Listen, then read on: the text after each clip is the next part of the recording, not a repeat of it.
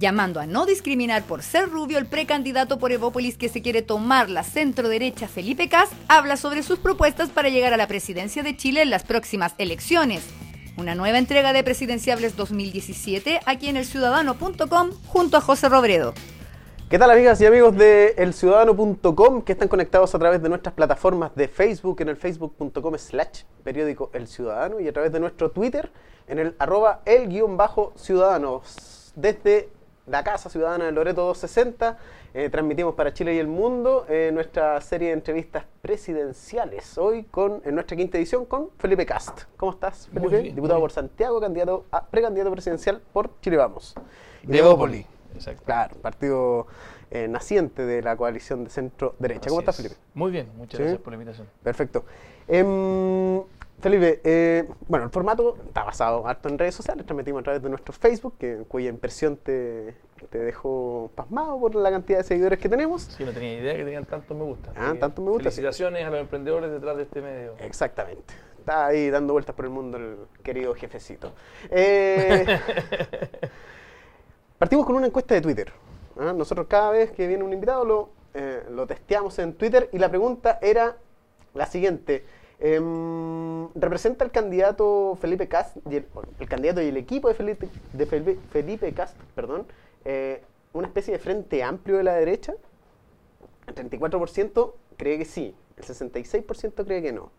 ¿Tú te sientes como el Evópolis proyecto que para la derecha como el frente amplio, lo que es para no sé si la centroizquierda, la socialdemocracia o la izquierda en general? Yo creo que no. Yo creo que tiene razón la mayoría. Nosotros, a diferencia del Frente Amplio, que de alguna manera cortan con la nueva mayoría, con la concertación, con lo que quieras llamar, nosotros damos un esfuerzo de tomarnos la centro-derecha, que es distinto. Entonces, te lo comentaba un poco antes. Hacerse cargo.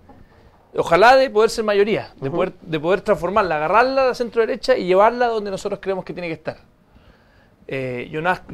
Nosotros somos tal vez los más conocidos, 6 exministros de Piñera, es un esfuerzo colectivo, más liberal, un poco más abierto, que le dice en el fondo dictadura a la dictadura, que es capaz de entender de que hoy día Chile cambió, que hay que romper el muro de Berlín entre Pinochet y Allende, que hay que abrir nuevos espacios, y ese esfuerzo, a diferencia del Frente Amplio, que lo del Frente Amplio a mí me parece que es más parecido a lo de Meo, que es de alguna manera, a pesar que tiene mucha más, son más colectivos, son más actores, creo yo que es una estrategia bastante distinta y por eso tal vez ese 34% que entiende que sí es porque el Frente Amplio también está tratando de hacer que evolucione un poco la izquierda. En eso tal vez sí, pero la estrategia es claramente distinta. ¿Cuáles son las principales críticas que le hace al sector?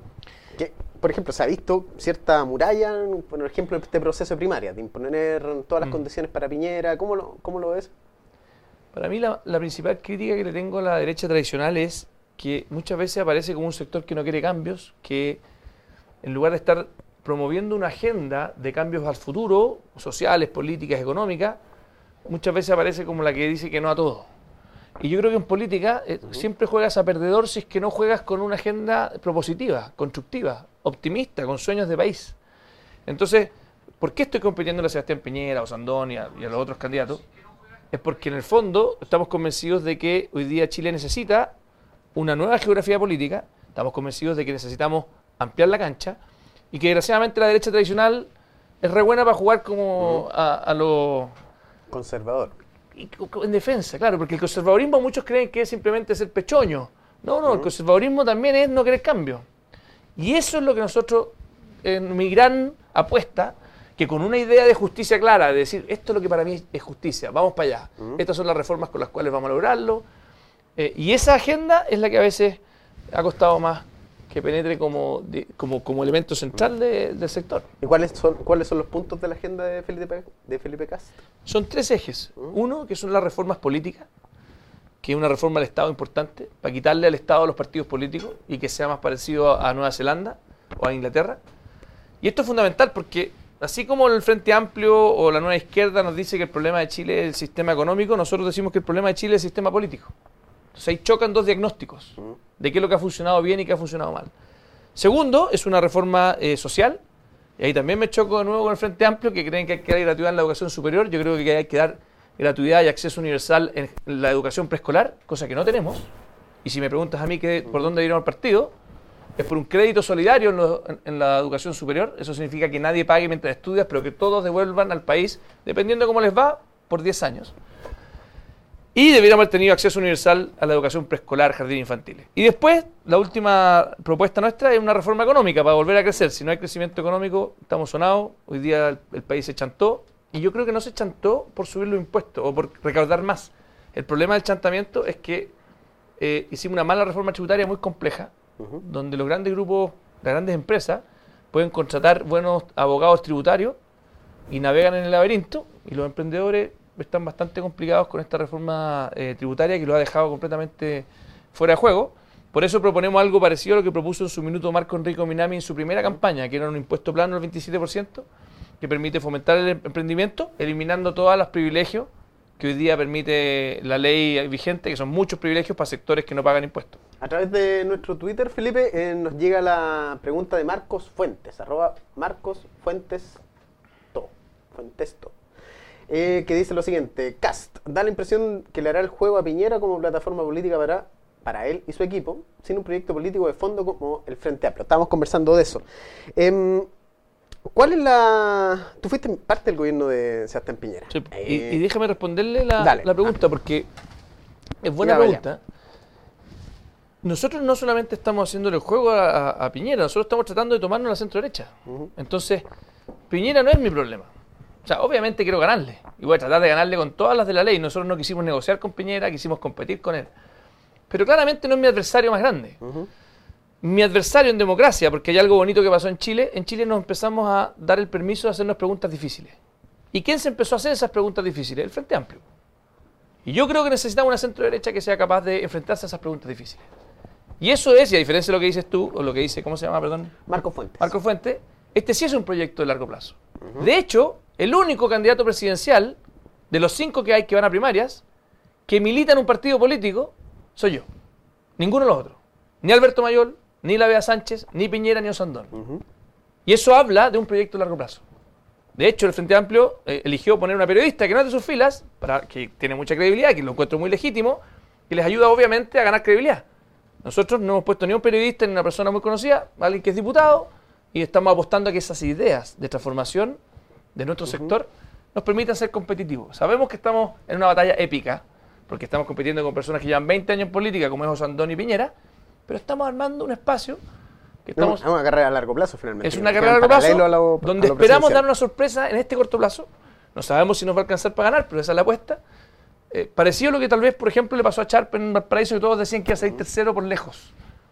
Y finalmente, en voto voluntario, votan los que están convencidos. Y yo creo que tenemos a muchas personas voluntarias de Arica, Magallanes, que están convencidos con nuestro proyecto. No es casualidad que nos dijeron es imposible armar un nuevo partido, con las firmas en todo Chile.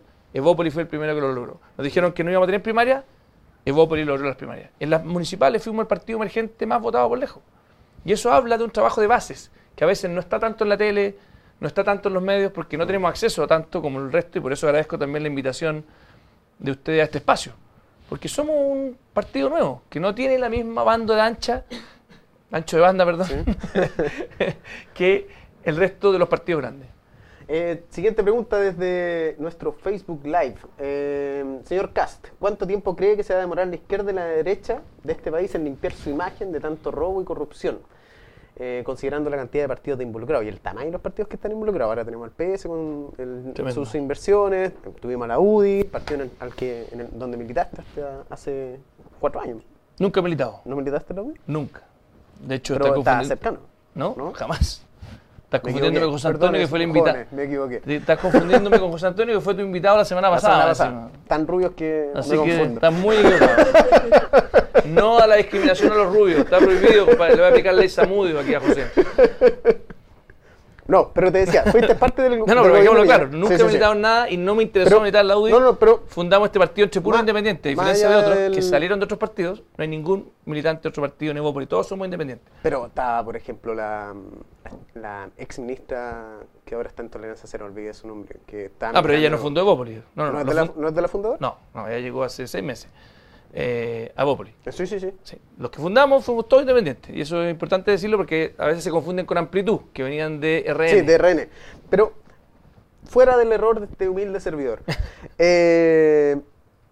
tenemos una clase política que está que de hecho atrapada de sus operaciones y, perdonen la palabra, macuqueos aprendidos durante 30 o 40 años.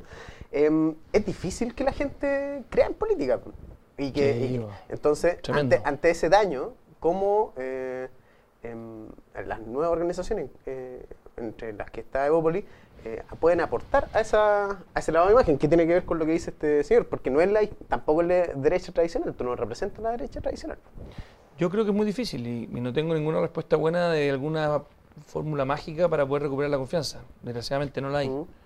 Esto es una maratón, esto es una consistencia, es tener un partido que pueda decirte quién te aporta los recursos, es poder decirte aquí estamos nosotros, es poder atreverse a competir contra los grandes partidos que llevan 30 años, porque al final del día, paradójicamente, y esto es así, nuestra competencia es mucho contra la UDI y contra RN, independiente de que estemos en la misma coalición, es tratar de ganar espacios en un ambiente que está bastante hegemonizado por dos partidos conservadores, donde una oferta liberal de centro-derecha no existía, y eso creo que de a poco ha ido tomando cuerpo.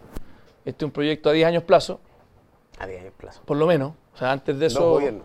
Sí, va a ser un proyecto largo y queremos que mis hijos se sientan orgullosos del partido que construimos, que nos tomamos en serio la política, que estamos dispuestos a debatir democráticamente con cualquiera que se nos ponga al frente, sin descalificar, pero mostrando las diferencias profundas que tenemos tanto con sectores de centro-derecha, pero también con una nueva izquierda que está emergiendo con mucha fuerza, que yo creo que necesita de que esas generaciones conversen más.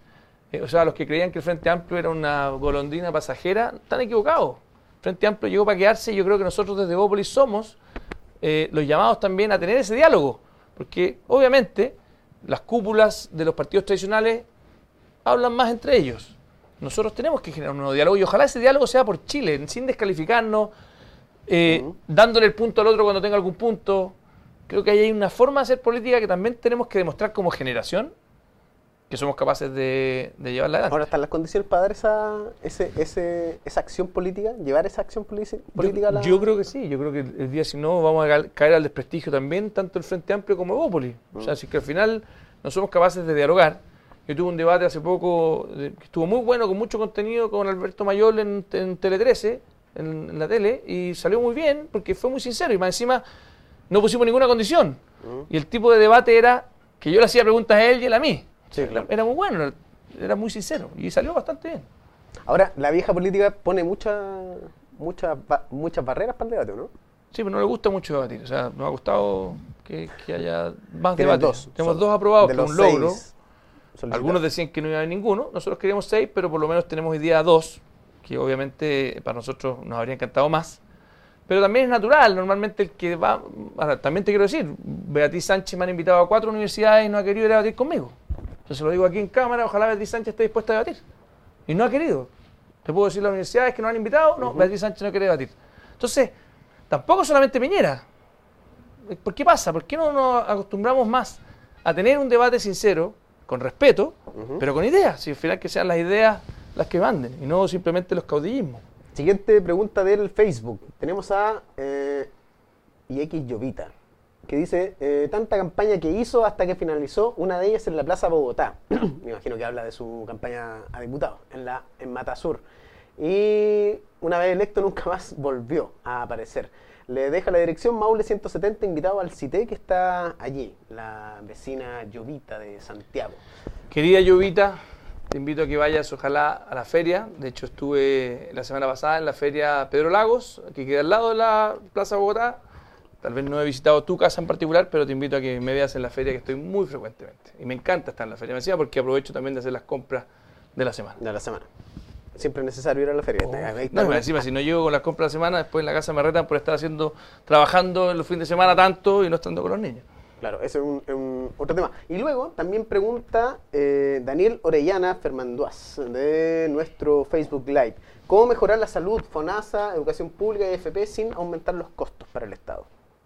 Yo creo que tenemos que quitarle esos espacios a los partidos políticos y dárselos a la sociedad civil. Imagínate el Sename a cargo de Benito Baranda. 8 años, con autonomía. Que no dependa y que no sea lo que ocurrió ahora, que una diputada que pierde una diputación le regalan de premio consuelo ser director del Sename. Eso es lo que pasó. Y al final, ¿qué pasa? Se nos mueren los niños. Entonces, ahora, lo que le estoy diciendo es súper difícil porque los partidos políticos me dicen por ningún motivo, si es el único espacio de poder que tenemos. Bueno, Nueva Zelanda ya lo hizo, Inglaterra ya lo hizo, y que es simplemente que así como nos dimos el lujo como país de tener un banco central autónomo que está blindado a los partidos políticos, hagamos lo mismo con los ministerios sociales, con los servicios sociales. Entonces, cuando hablamos de salud, me encantaría, por ejemplo, que la Universidad de Chile, que la Universidad Católica, que universidades importantes que tienen muchos médicos, se hicieran cargo de los consultorios. ¿Por qué no? Y que se los dijéramos a las personas que usted puede elegir. Me tocó una experiencia muy potente con el ministro Artaza, ¿te acordás del que andaba con la colita? Fernando Artaza. Él. Cuando yo salí de estudiar economía, trabajé con la Católica y armamos 3 consultorios modelo que fueron donados por Monseñor Valech. 6 millones de dólares donó para construir 3 consultorios modelo en La Pintana y en Puente Alto. Eso es que se llama Áncora, proyecto Áncora. Sí, lo vi. Ojalá ese modelo que se supone que Valech lo impulsó y puso esos 6 millones de dólares para que fueran un piloto, quedaron ahí muertos. ¿Por qué no se replicó? ¿Por qué no se le hizo a universidades regionales que hagamos lo mismo?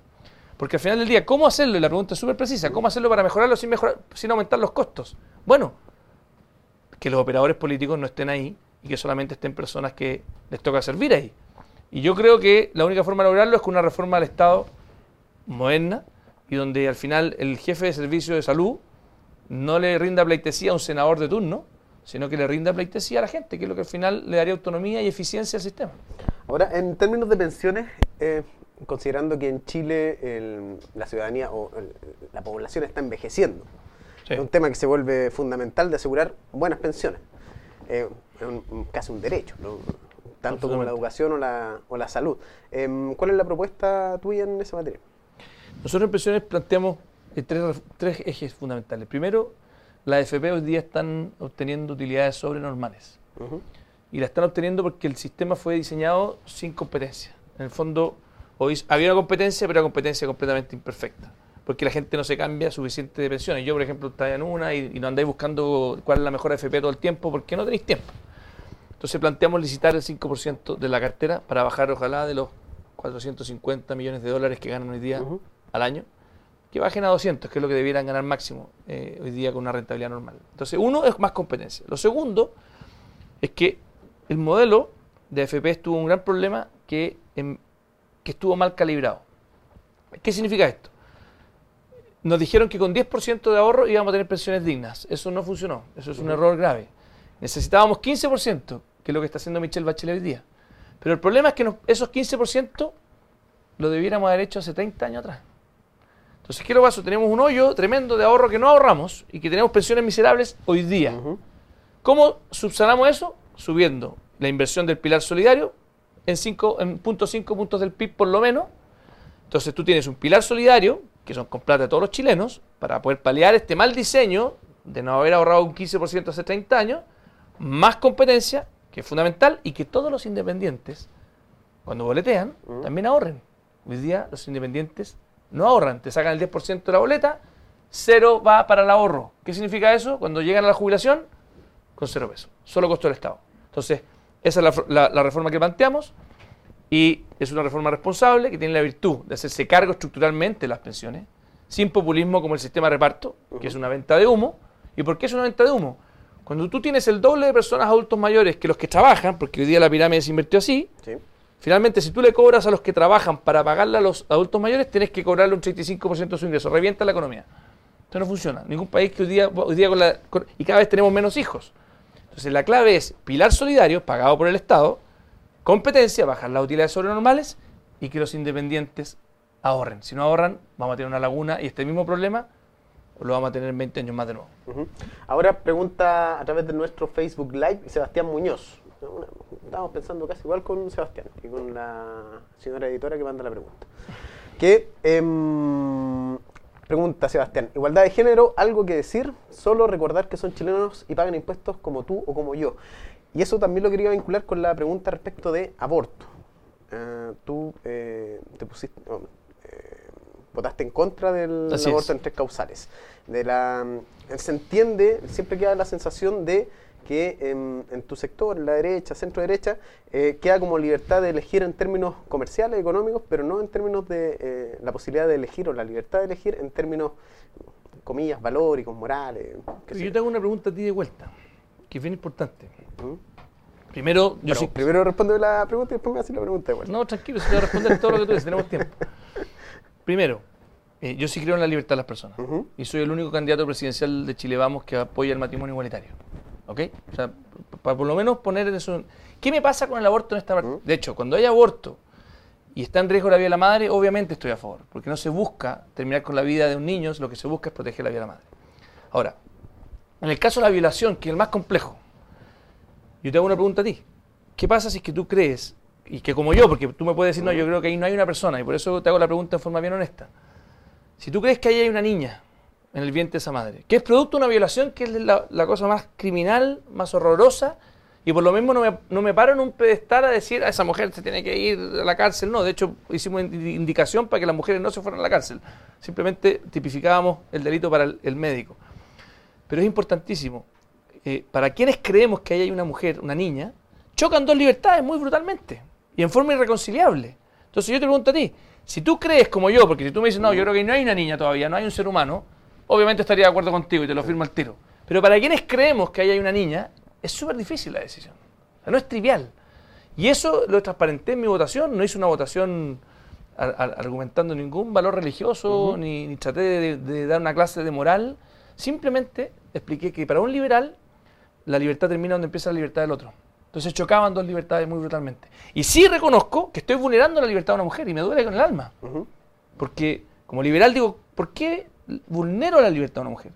Y por lo mismo creo que como sociedad tenemos que acompañarla y tratar de paliar ese dolor de violarle su libertad, de no hacer con su cuerpo lo que quiera, porque ahí choca con el cuerpo de la otra niña que está viva. Entonces, en el caso del aborto es el único caso donde chocan dos libertades y tengo una posición que para muchos tal vez es conservadora, pero yo la justifico y la defiendo con mucha pasión desde una mirada liberal de que ahí hay una persona que merece también ser respetada en su libertad. Claro, pero el tema de poner el punto de la violación, que es el más complejo, de todas formas.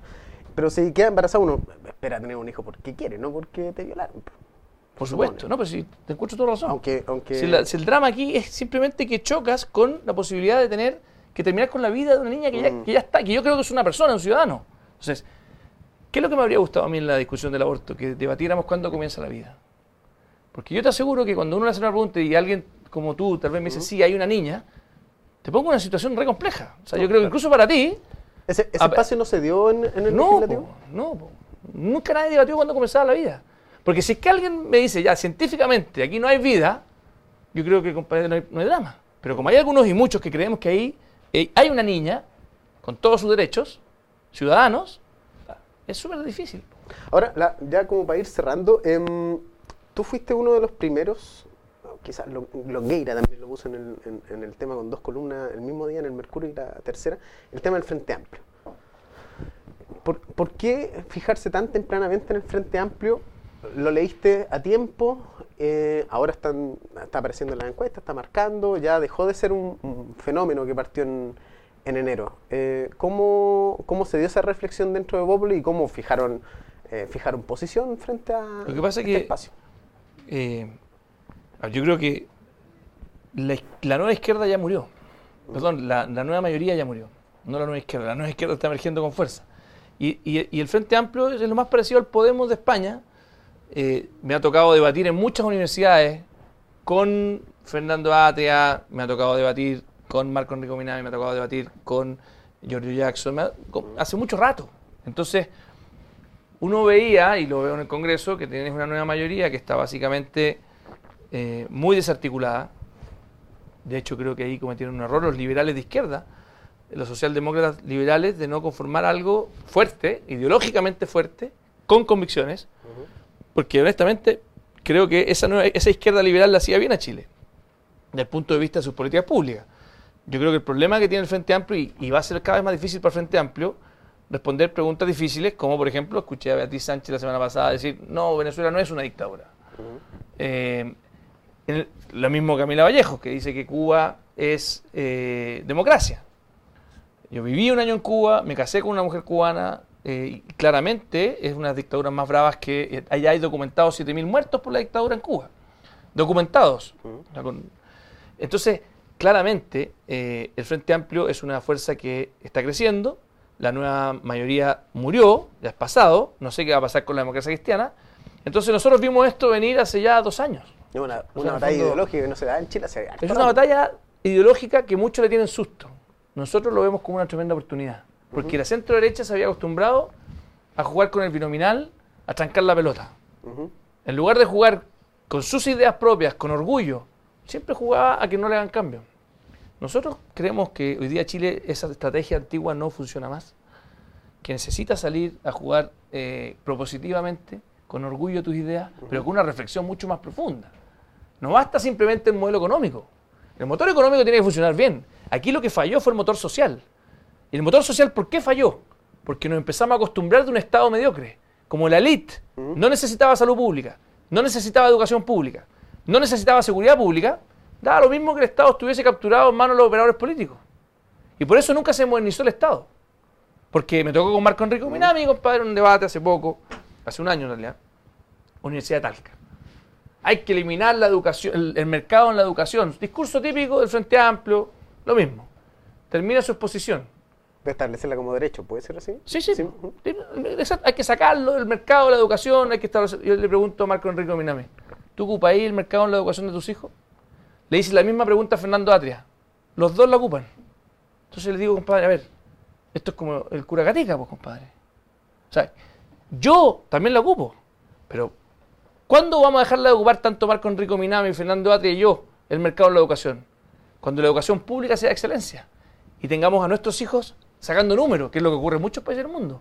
Yo quiero que ojalá Chile va a ser justo cuando alguien como Andrónico Luksic a su hijo tenga que sacarle un número para que postule y quede en la educación pública. Y mire lo que hizo la nueva mayoría. Eliminó el Instituto Nacional. Es de los pocos lugares donde eso ocurría, donde muchas familias postulaban y rezaban para que su hijo quede. Los pocos espacios que generaban diversidad socioeconómica eran el Instituto Nacional, Liceo Carvajal, Liceo 1, y nivelaron para abajo. Y ahí creo que se equivocaron. Cuando me ha tocado debatir con el mismo Fernando Atria, con los otros muchachos, digo, compadre, ¿cómo ustedes se compran la idea de nivelar para abajo? O sea, al contrario, tienen que creer que para generar espacios de inclusión tiene que ocurrir lo que pasa con la Teletón o lo que pasa con Coaniquem, que ojalá sean organismos públicos así de buenos, donde desde el más rico hasta el menos rico todos quieren entrar a la Teletón. Y por suerte no te discriminan, porque para tener espacios de inclusión necesitas 2 cosas. Calidad, porque si no hay calidad los más ricos se dan a cualquier parte y se segregan, segregación, que es lo que tenemos en Chile. Y segundo, necesitas tener no discriminación. Y termino con esto, José. Hoy día tenemos que empezar a entender la ciudad, miren lo que estoy diciendo, la ciudad como el eje ordenador de las políticas sociales. El gran drama que tenemos en Chile son ciudades segregadas. El gran drama que tenemos son guetos de pobreza. Si no logramos que la ciudad sea el espacio público donde nos encontremos, donde las familias que tengan casas más chicas no tengan parques más chicos, las familias que tengan casas más chicas no tengan que vivir entre rejas, y es el lugar más donde podemos generar una horizontalidad, una igual ciudadanía. Y hoy día que ocurre todo lo contrario, las comunas con casas más grandes reciben más recursos. O sea, es una paradoja. Yo habría pensado al revés, la comuna que tiene casas más chicas que reciba más recursos para tener mejores parques, porque al final compensa. Los otros tienen el parque dentro de sus casas. ¿Qué te dicen cuando te escuchan tus compañeros del espacio? No, se llaman compañeros entre ellos, pero no lo podemos llamar compañeros, no hay problema. Camaradas, no sé, de alguna forma. No tenemos todavía un nombre, podemos inventarlo uno hoy día. Pero los camaradas de Chile Vamos, cuando escuchan eso, porque considerando que ellos, junto a la concertación, la mayoría fueron los que armaron este tinglado de segregación. Es que lo que pasa es que porque no se tomaron nunca en serio el rol de lo público. No creyeron que con el motor económico bastaba. Y el motor económico, yo soy el gran defensor del motor económico, o sea, tenemos que tener una economía que funcione bien y que genere empleo, inversión. Pero el problema es que si no tenía el músculo, el motor social, con igual profesionalismo, van a empezar a tener desintegración social. ¿No es absurdo en el gobierno de Piñera? No, si esto tiene absurdo, compadre, esto tiene que ver con sentido común. Al contrario, alguien que es liberal debiera jugar a la ofensiva en exigirle al Estado que haga su pega bien. Porque, claro, los libertarios no, porque los libertarios no creen en el Estado. Pero yo soy liberal, que es distinto. Yo sí creo que tenemos que tener una idea de justicia. Y que de hecho la libertad no existe si un niño no tiene una cancha pareja?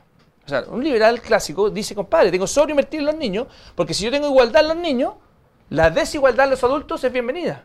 Hay una desigualdad injusta y hay una desigualdad que es justa. ¿Cuál es la injusta? La de los niños. Esa es la injusta. La justa es la que viene del mérito y el esfuerzo. Si alguien inventó como Steve Jobs un teléfono que funciona a la escuela y se hizo multimillonario, chapó. Pero si es que alguien, compadre, que tenía el mismo talento, no logró ser Steve Jobs porque no tuvo oportunidades, injusticia pura. Perfecto. Estamos listos, muchachos. Ah, no, queda una pregunta, perdón. Carmelo Ruiz. No, no es Carmelo Ruiz, es Juan Esteban Leiva Salinas. ¿Quién pregunta, hablando de cancha justa y cancha pareja, el tema de los sueldos en Chile? ¿Cómo mejorar los sueldos base, el sueldo mínimo? Olvidarse el término sueldo mínimo y hablar de sueldo, no sé, canasta familiar, que cubre la canasta familiar. El sueldo ahora es 250 lucas, que no cubre la canasta familiar básica.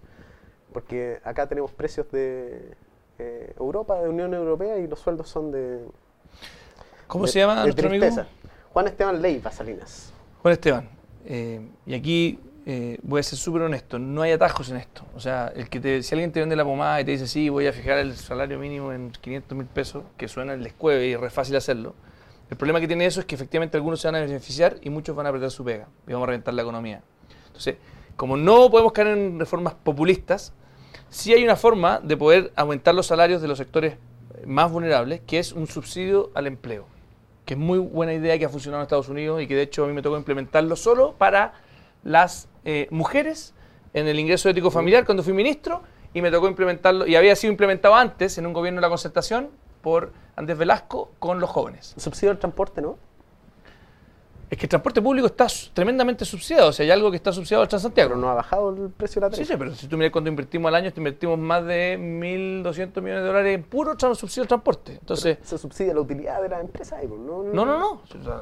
Fíjate, o sea, le han hecho muy malos contratos. Yo soy el primer crítico que quiero terminar con Transantiago. Pero te respondo, el subsidio al transporte por supuesto que sí. Y de hecho nuestra propuesta es movernos a un Transantiago que no sea más con buses, con trenes. Por arriba de la superficie. O sea, que los buses de acercamiento a los troncales sean trenes. Nosotros tenemos nuestra propuesta, si algunos no la han visto, en mi Facebook, Felipe Kast, ahí me la pueden ver, está toda nuestra propuesta de Santiago sobre rieles. Y no solamente Santiago. Queremos un tren, por ejemplo, de Santiago a Viña. Hoy día tenemos suficiente flujo para que ni siquiera tengamos que perder plata. O Santiago a Concepción. O sea, realmente los trenes fue otro de los pecados que cometimos en el diseño de políticas públicas, que son bastante de pura negligencia. Porque Ferrocarriles podría ser una tremenda empresa, del Estado incluso, no hay problema, pero no ha hecho la pega. Perfecto. Felipe, se agradece la participación en este espacio. José. Queda abierta la Casa Ciudadano de Loreto 60 para Felipe Kast, y que pueda dar a conocer sus propuestas desde acá. A ustedes, chicos y chicas que se encuentran desde sus dispositivos móviles, computadores, PC y cualquiera similar, les digo que el próximo lunes a eso de las 5:30 estaremos con otro candidato presidencial que estamos por confirmar. Estamos entre dos que se están peleando por venir a esta cita. Se cuidan, muchachos, que les vaya bonito. Chau, chau. Muchas gracias por la invitación. Ya. Bien.